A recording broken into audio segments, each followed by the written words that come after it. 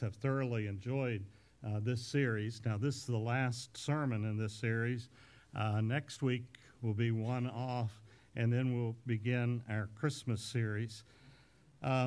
So we want to welcome you to New Life today. Okay, Ken's coming in.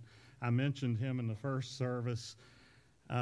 You can talk to him. When I mentioned him in this service, you can talk to him afterward to confirm what I say about Ken, about his situation in Burkina Faso. Okay, we're glad that you're here. Let me say, if you've missed any weeks, you can always go to the website and you can listen to the audio of any sermons that you may have missed. But today, we're going to talk about being persecuted. Now, that's not a very positive subject, and it does relate to the passage that I read at the beginning, tried to read at the beginning of the service, and so you'll see the connection here a little bit later. There are many homes today where people would say that their home is not truly blessed.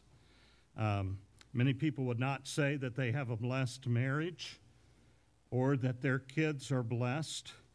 And so what we're doing is we're asking God to teach us to live according to His Word so that He will bless our homes. We are advocating that we have not just a Christian home, but a Christ-centered home or family. Now, what's the difference? Well, unfortunately, today the word Christian doesn't really mean what it meant in earlier times, especially Bible times. The vast majority of people today who call themselves Christians are, in fact, what I would call cultural Christians. In other words, Christians in name only. And if you were to analyze their families, you would come to the conclusion that, I don't know, if they are Christ-centered or not. Jesus wants us to have Him be the center of our lives and not just a part of our lives. Most people will give Jesus a little part of their lives, but He wants to be the center of our lives. He wants our homes to be Christ-centered, not just a Christian home. Jesus doesn't want to be just a convenient part of our lives, the guy that we call on when we are in a crisis. So we go to church on Christmas and Easter and whenever we feel like it. He wants to be the focus. He wants to be the center of our lives. If Jesus is truly the center of our lives, there will be evidence to those who look on, those who are around us. If Jesus is the center of our lives, then our values will be different. The way we raise our children will be different. The way we use our resources, our financial resources, will be different. How we spend our time and money, all this will be different. The way we treat people will be different because Jesus isn't just a part of our lives. He actually is our life. We are Christ-centered in all that we do. So if ours is a Christ-centered family, now here's where we're not real positive. We will be persecuted. Now that's not something that we look forward to. And some of you may be thinking, oh, wow, I came to church today to hear that I'm going to be persecuted. Not the sort of thing that you want to hear. If you are a Christ-centered family, then you need to understand that people will mock you. They will make fun of you. They will ridicule you. And even worse, simply because you are Christ-centered, they will persecute you in a number of different ways. Now, in week 1, We looked at Jesus' beatitude, blessed are the pure in heart, for they will see God. If you're trying to live a life with a pure heart in a world that idolizes impurity, then people are going to mock you. In week 2, we considered blessed are those who hunger and thirst for righteousness, for they will be filled. If you are hungering and thirsting for righteousness in an unrighteous world, people are going to laugh at you and mock you. Week 3, last week, Craig preached on Jesus' beatitude, blessed are the peacemakers, for they will be called the children of God. So if someone strikes you on one cheek, you're to turn the other cheek. If you go the extra mile, if you forgive that which seems unforgivable, then the world will say you're weird. You're a doormat, and they'll say that's stupid. What's wrong with you? And so people will mock you, and we're not just talking about preachers here. Sometimes we think there's two different levels. You've got the average Christian here, and you've got preachers up here. But there are not two levels. We're all the same. We're all in the same category. In Matthew chapter 5, our text for today, beginning with verse 10, the scripture says, blessed are those who are persecuted because of righteousness, for theirs is the kingdom of heaven. Blessed are you when people insult you, persecute you, and falsely say all kinds of evil against you because of me. Rejoice and be glad, because great is your reward in heaven. For in the same way they persecuted the prophets who were before you. Now, speaking of persecution, the very first illustration that we have in the Bible involves Cain and Abel. Now, it wasn't because Abel was preaching to Cain that he got upset and took his brother's life. Actually, Abel was living the right way. He wasn't preaching the right thing. He was living the right way. He was doing the right thing before God, and Cain wasn't. So Cain's own sin convicted him. Now, he's angry and perhaps mad at himself, but he lashed out and killed his own brother. Not because his brother did anything wrong, but because his brother did everything right. And so he was convicted by right living. Now, I don't know what the scenario will be for you, but when you are a Christ-centered family, you will have different values. Maybe you're a teenager or a young adult, and so you think, I'm going to honor God with sexual purity. Now, a lot of people don't even think that nowadays, and some of you maybe you've never even heard of this. But I'm not going to have sex until I'm married, out of respect for God and His commandments. So I'm going to honor God in that way. And your friends respond, well, you're an idiot. That's stupid. Why would you give that up? And so they'll make fun of you.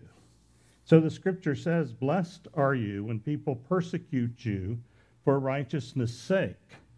Maybe you're not going to certain movies that all your friends are going to. And so they ask, why?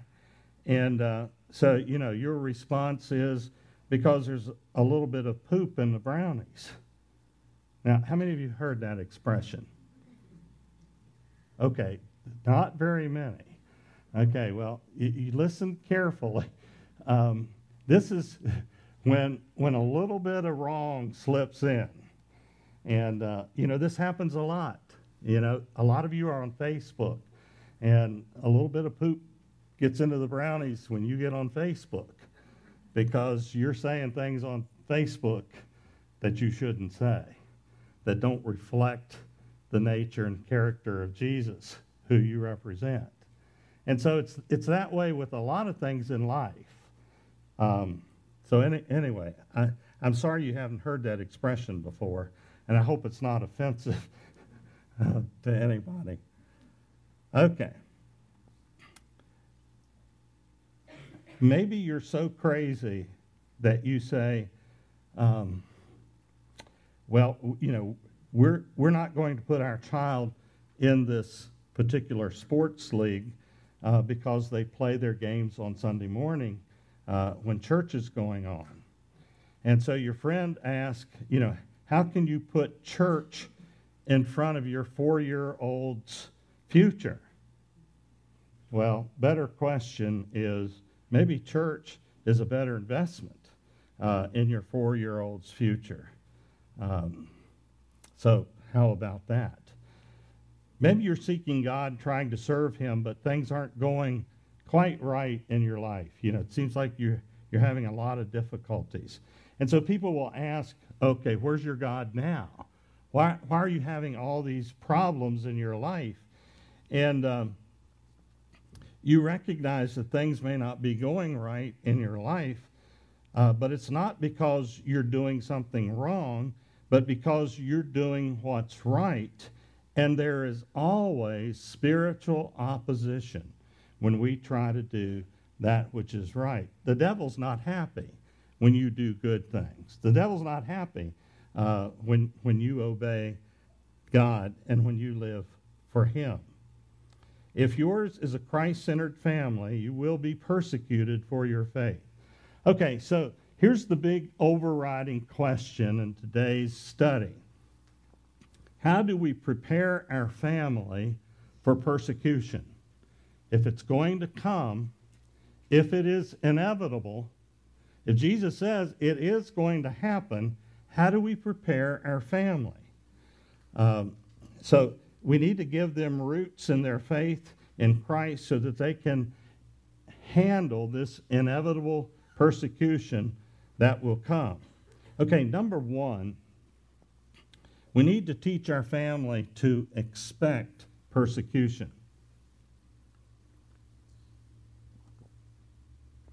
2 Timothy chapter 3, verse 12, the Apostle Paul writes, in fact, everyone who wants to live a godly life in Christ Jesus will be persecuted. Now, it's not a matter of is it going to happen or is it not going to happen. He's saying if you want to live the godly life in Jesus, it's going to happen. It's inevitable. If your family is Jesus-centered, in some way you will be different.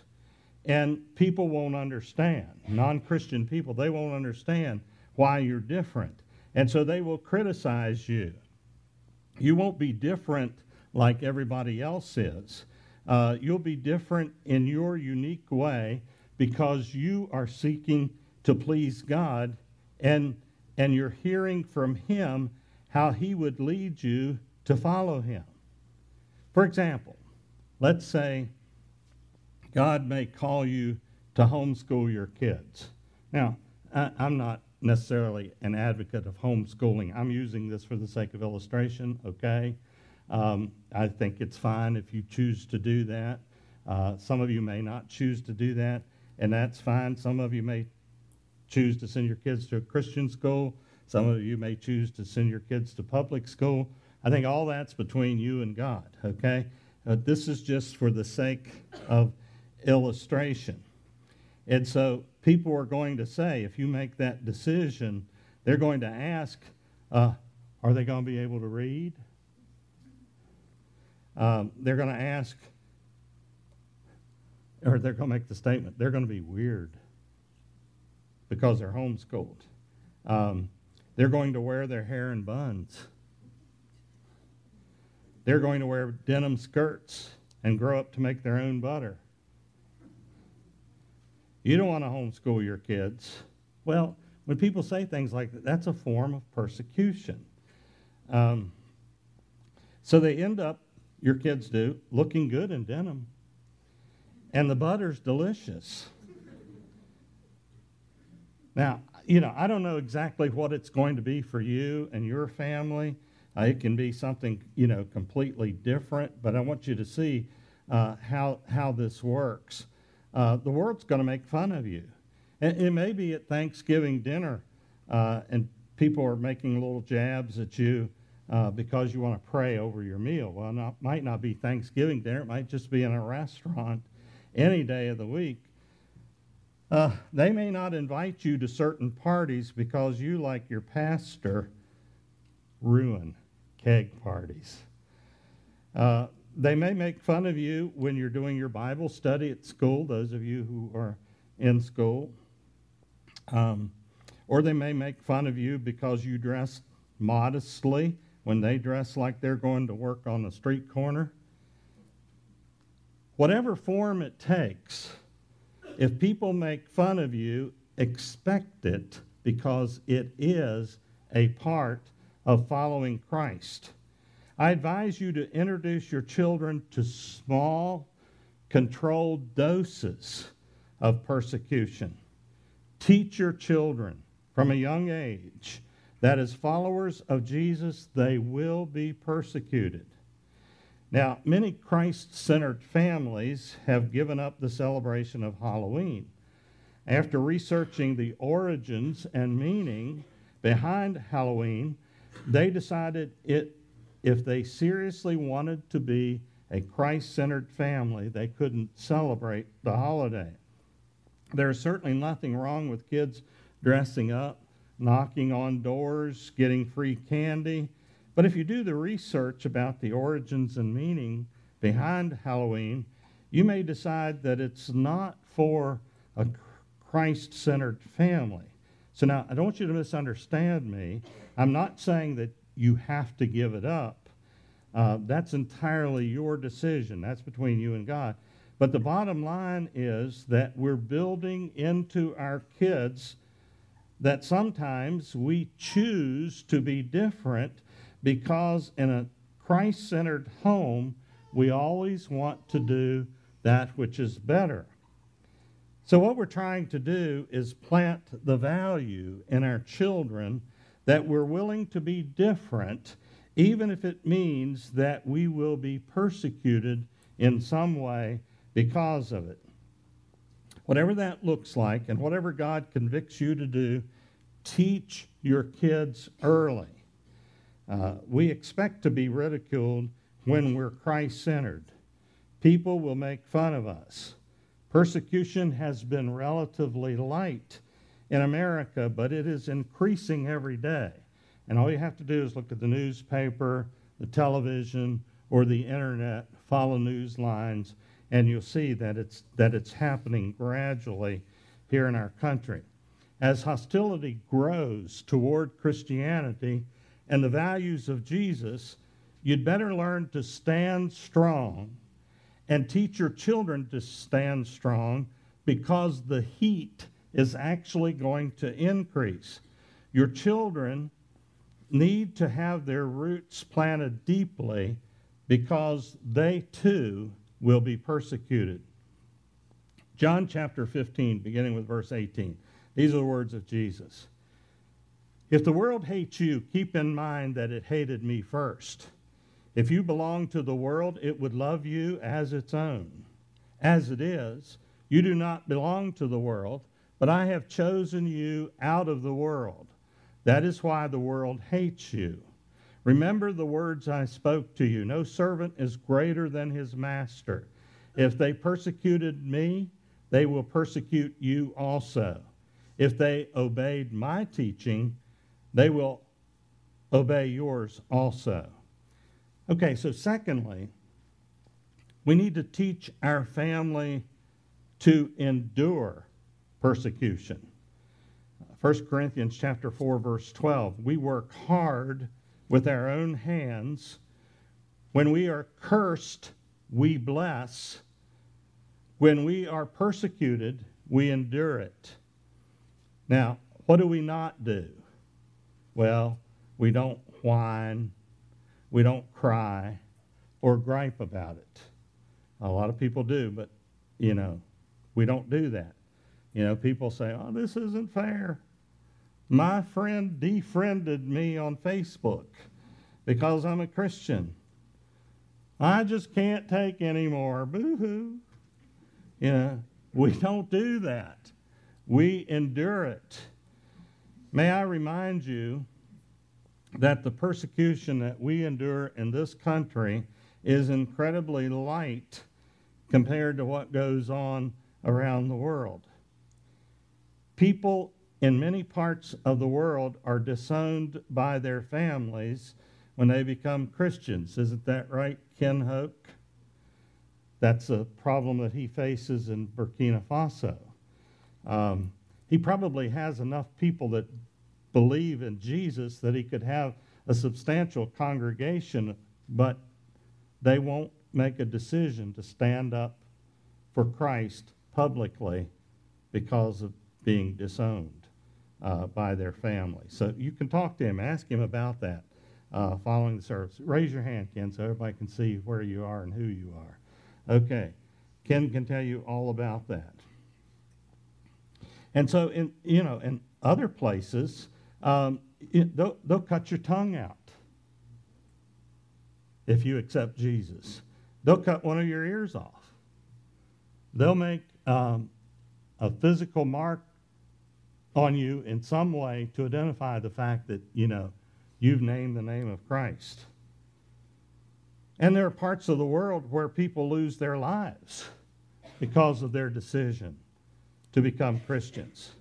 When someone makes fun of you because you're going on a mission trip during your spring break instead of partying, endure it. Take it like a man or woman of God. When people make fun of you because you have different values, just take it. Endure it with a smile on your face. When God calls you to do something different, let's say to get out of debt. There's a lot of people in debt today, so they're enslaved because of financial reasons, and you want to get out of bondage, so you drive an old car, and people make fun of you because you drive an old car, or you live in a smaller house and they laugh at you and say, "Hey, why don't you come over here and move into our subdivision? We have some really nice houses over here." You can just say, "Well, we're broke and loving it." Endure it, because you're a follower of Jesus. And when you do, it's amazing what happens. God works a special work inside of you when you're willing to take that stand. When you endure persecution, your spiritual roots grow deeper. In fact, when you endure persecution, your intimacy with Jesus increases and your spiritual resolve is strengthened. In my senior year of Bible college in 1972, okay, you can do the math and figure out how old I am, but I planted a church that was that year, my senior year, that was 60 miles away from the college in my spare time. Now, I didn't have any financial support, outside of myself and what I could do. So I worked a job at Coleman Furniture Company in Pulaski, Virginia, as an inventory control clerk. I did that to support myself after I graduated in 1973. One of the company supervisors, who incidentally was a member of the Non-Instrumental Church of Christ, took a liking to me, and he was leaving the furniture company to become the assistant manager of a new W.T. Grant's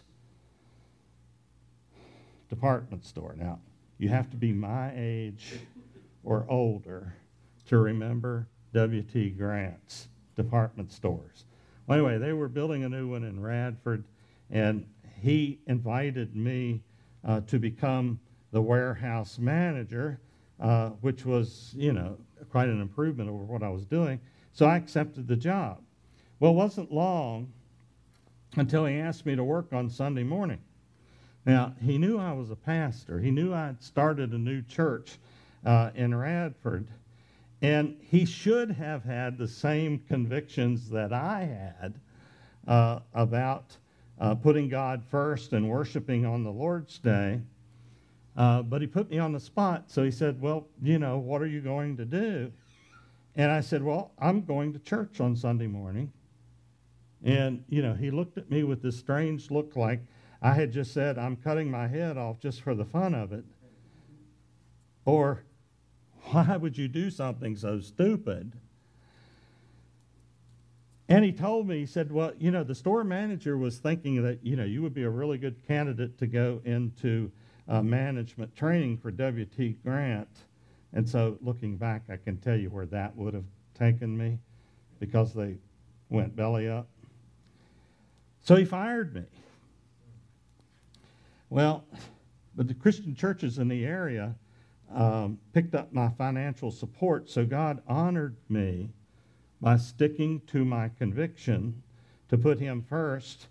And I have to tell you, this decision and seeing God's response afterward deepened my faith in Christ. It helped me also to understand that I wasn't living for the approval of others, but I was living for the approval of God. And it did something inside of me. God absolutely took care of me. Actually, the lack of persecution is a spiritual disadvantage for us.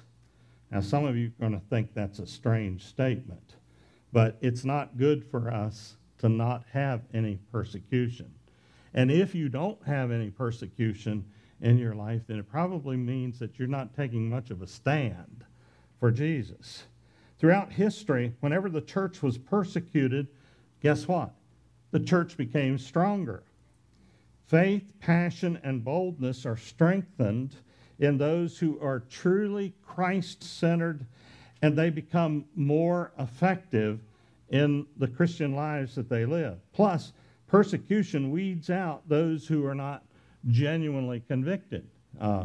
If you stand a chance, if you're caught attending worship service and it's against the law and your life is going to be taken, death penalty, you're not going to be found dead in church. You're not going to go. You're not going to risk it. And so it filtered out all the people who were half-hearted and weren't truly convicted. And so all the people that were left were really strong in the faith. And whenever people are strong and passionate about Christ and about the church, then the church flourishes.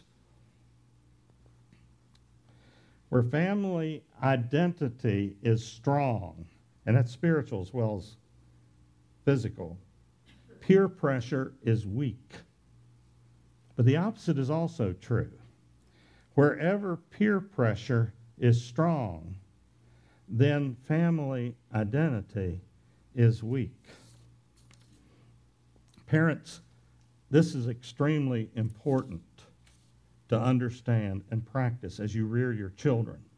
Genuine Christians have a deep-grounded spiritual identity. We are Christ followers. We will be persecuted.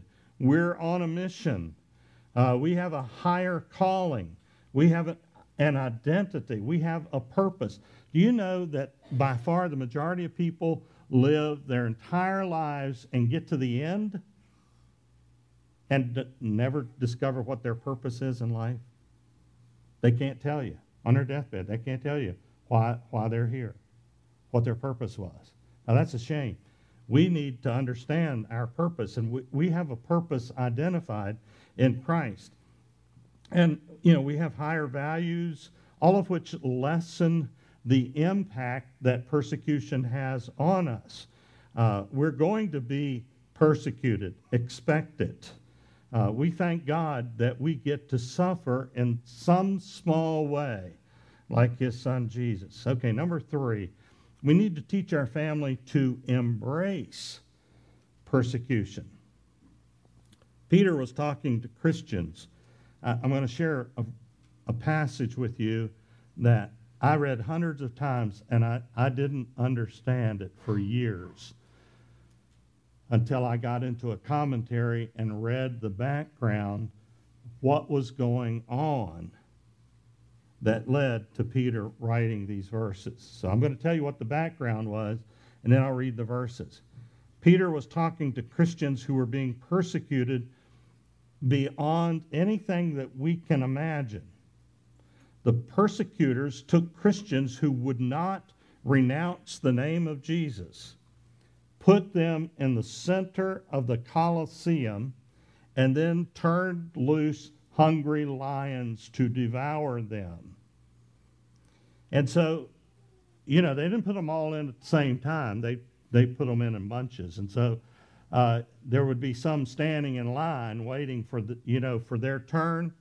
And so this is the scenario that these people were facing. And in this scenario, Peter wrote these verses. Dear friends, do not be surprised at the painful trial you are suffering, as though something strange were happening to you. Okay, we've read all of these warnings that, hey, persecution's gonna come. It's inevitable.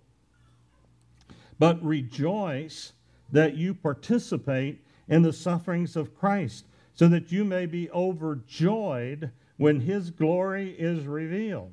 However, if you suffer as a Christian, do not be ashamed, but praise God that you bear that name. When your friends make fun of you at lunch because you pray over your food, praise God. Praise God that you wear the name of Jesus. When everybody's going to a strip club to get plastered and enjoy sensual pleasures on Friday night, but you refuse to go because you want to remain sober and you want to treat women respectfully, praise God that you want to remain Christ-like. Blessed are you when people make fun of you because you walk away from a business deal that's really lucrative, but you realize it's unethical. In business, everybody fudges here and there, but you don't because of your commitment to Christ. Matthew 5, verse 10, blessed are those who are persecuted because of righteousness, for theirs is the kingdom of heaven. I want to go to heaven. I don't want to go to hell. Which do you want to go to? Heaven or hell? It's your choice. If you're a Christ-centered family, you will be persecuted for righteousness' sake. Don't worry when you are persecuted. Worry when you are not persecuted. What are you all about? Going to the game? To the lake? Granite countertops? Vacations? Or are you about Jesus, his kingdom, his purpose, glory, making a difference in this world? None of these things are wrong in and of themselves that I mentioned first of all, but there's got to be a balance in our lives. When you are about Jesus, you will be persecuted. Are you a cultural Christian or are you Christ-centered? Are you a Christian in name only? You need Jesus even if you are currently far from him. He gave his life for you. Give your life to him. You believe in God? That's great. Is there any evidence that you know him? Can people see it in your life? Be conformed to the image of Jesus. Guys, be a better spiritual leader for your family. Women, be a better mom for your children. All of us, let's be better witnesses to our friends and our neighbors for the sake of Jesus Christ. We're going to stand, sing our song of decision. If you need to make a decision today to accept Jesus, step out, come forward, do that now. If you don't have a church home, we'd love to have you as a part of our family. Whatever you need, won't you respond as we stand and sing?